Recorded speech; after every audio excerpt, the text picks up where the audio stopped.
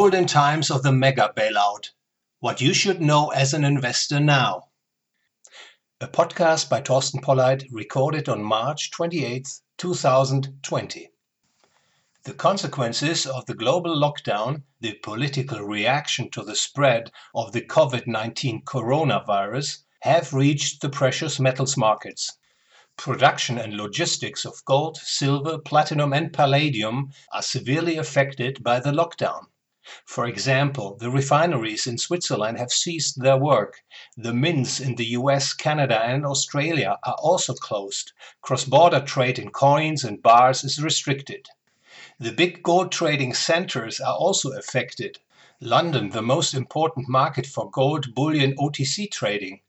The same applies to New York and Shanghai. They represent the world's largest paper gold markets, that is, the markets in which gold futures and gold derivatives are bought and sold on a large scale. The New York Commodity Future Exchange, or COMEX, has recently made a name for itself. It is the most important paper gold market in the world, followed by the Shanghai Futures Exchange. The COMEX is concerned about the scarcity of physically available gold, and this has already created severe tensions and anomalies in the gold futures markets. As an explanation, I should add that futures are derivative financial contracts that obligate the parties to transact an asset at a predetermined future date and price. On March 24, 2020, for example, the price difference between gold future prices and the cash paper gold price rose sharply. The increase in this price difference, the so-called base, temporarily reached more than $50 per ounce, a very unusual occurrence. As a result, there was a severe shift in the futures market price structure. The gold market usually trades in a so-called contango. This means that gold with delivery in the near future trades at a lower price than gold that is only delivered at a later date. On March 24th and 25th, however, a backwardation occurred in some trading segments, meaning that the future prices for gold deliveries in the near future exceeded the future prices for gold deliveries in the more distant future. One reason for this extreme development was the drying up of the physical market. It drove those players into future contracts who currently desperately wanted and needed to secure access to physical material and who were willing to pay a very high price premium for it. It cannot be ruled out that another factor was at work. Perhaps the strong inflow into the gold ETFs is continuing, and the gold ETF issuers might no longer be able to access enough physical material.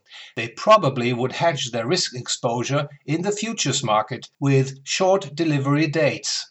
And the increase in demand for such long gold futures positions has also pushed up their prices. The London Trading Centre uses 400 ounces of gold bars in OTC trading, but these bars are, as a rule, not suitable for delivery in futures trading in New York, because 100 ounces of gold bars are required for delivery here. And without sufficient melting capacities, bottlenecks arise in the suitable material for gold futures delivery. To relax the situation, COMEX has, as far as the April gold future settlement is concerned, allowed the delivery of physical gold bars in the sizes of 100 troy ounces, 400 troy ounces and 1 kilo bars. That said, a central problem for those active in the gold market at the moment is the availability of suitable deliverable material in the right place. However, there was not only turbulence in the paper gold market.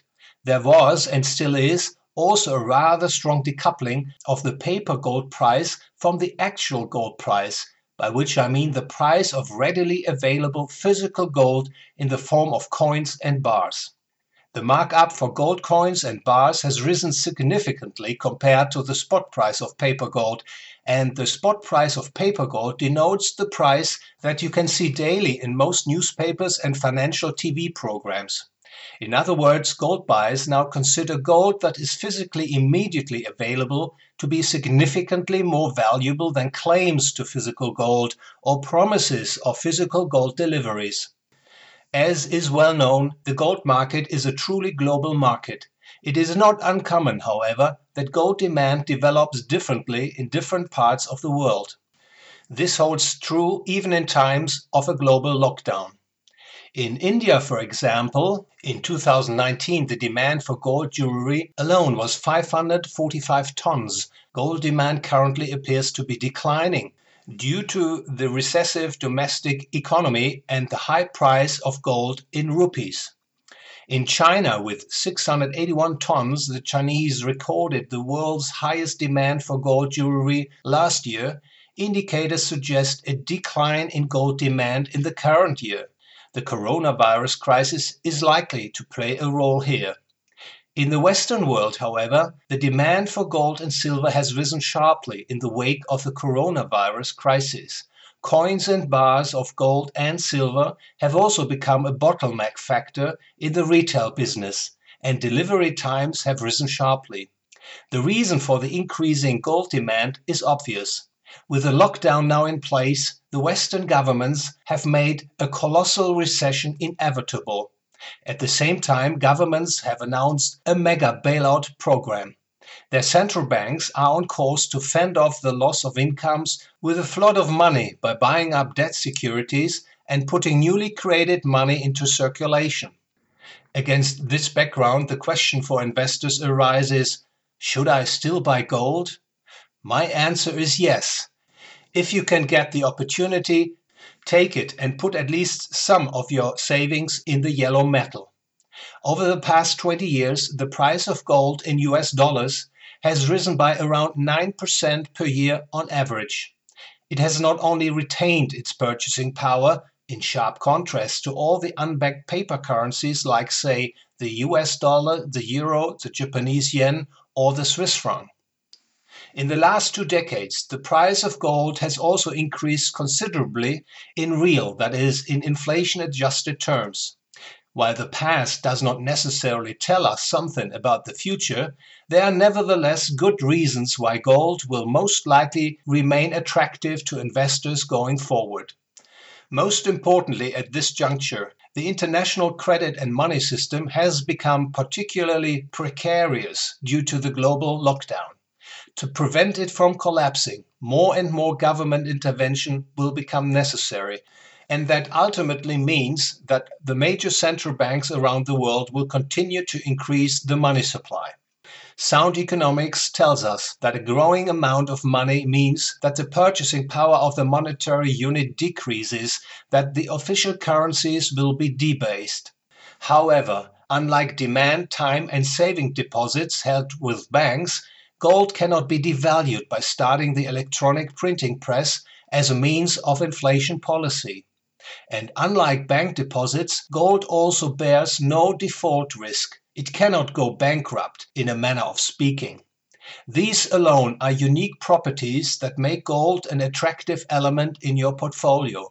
To put it in a nutshell, holding gold reduces risk and, at the same time, it will most likely contribute to higher portfolio returns. This statement applies above all given the current price of the yellow metal.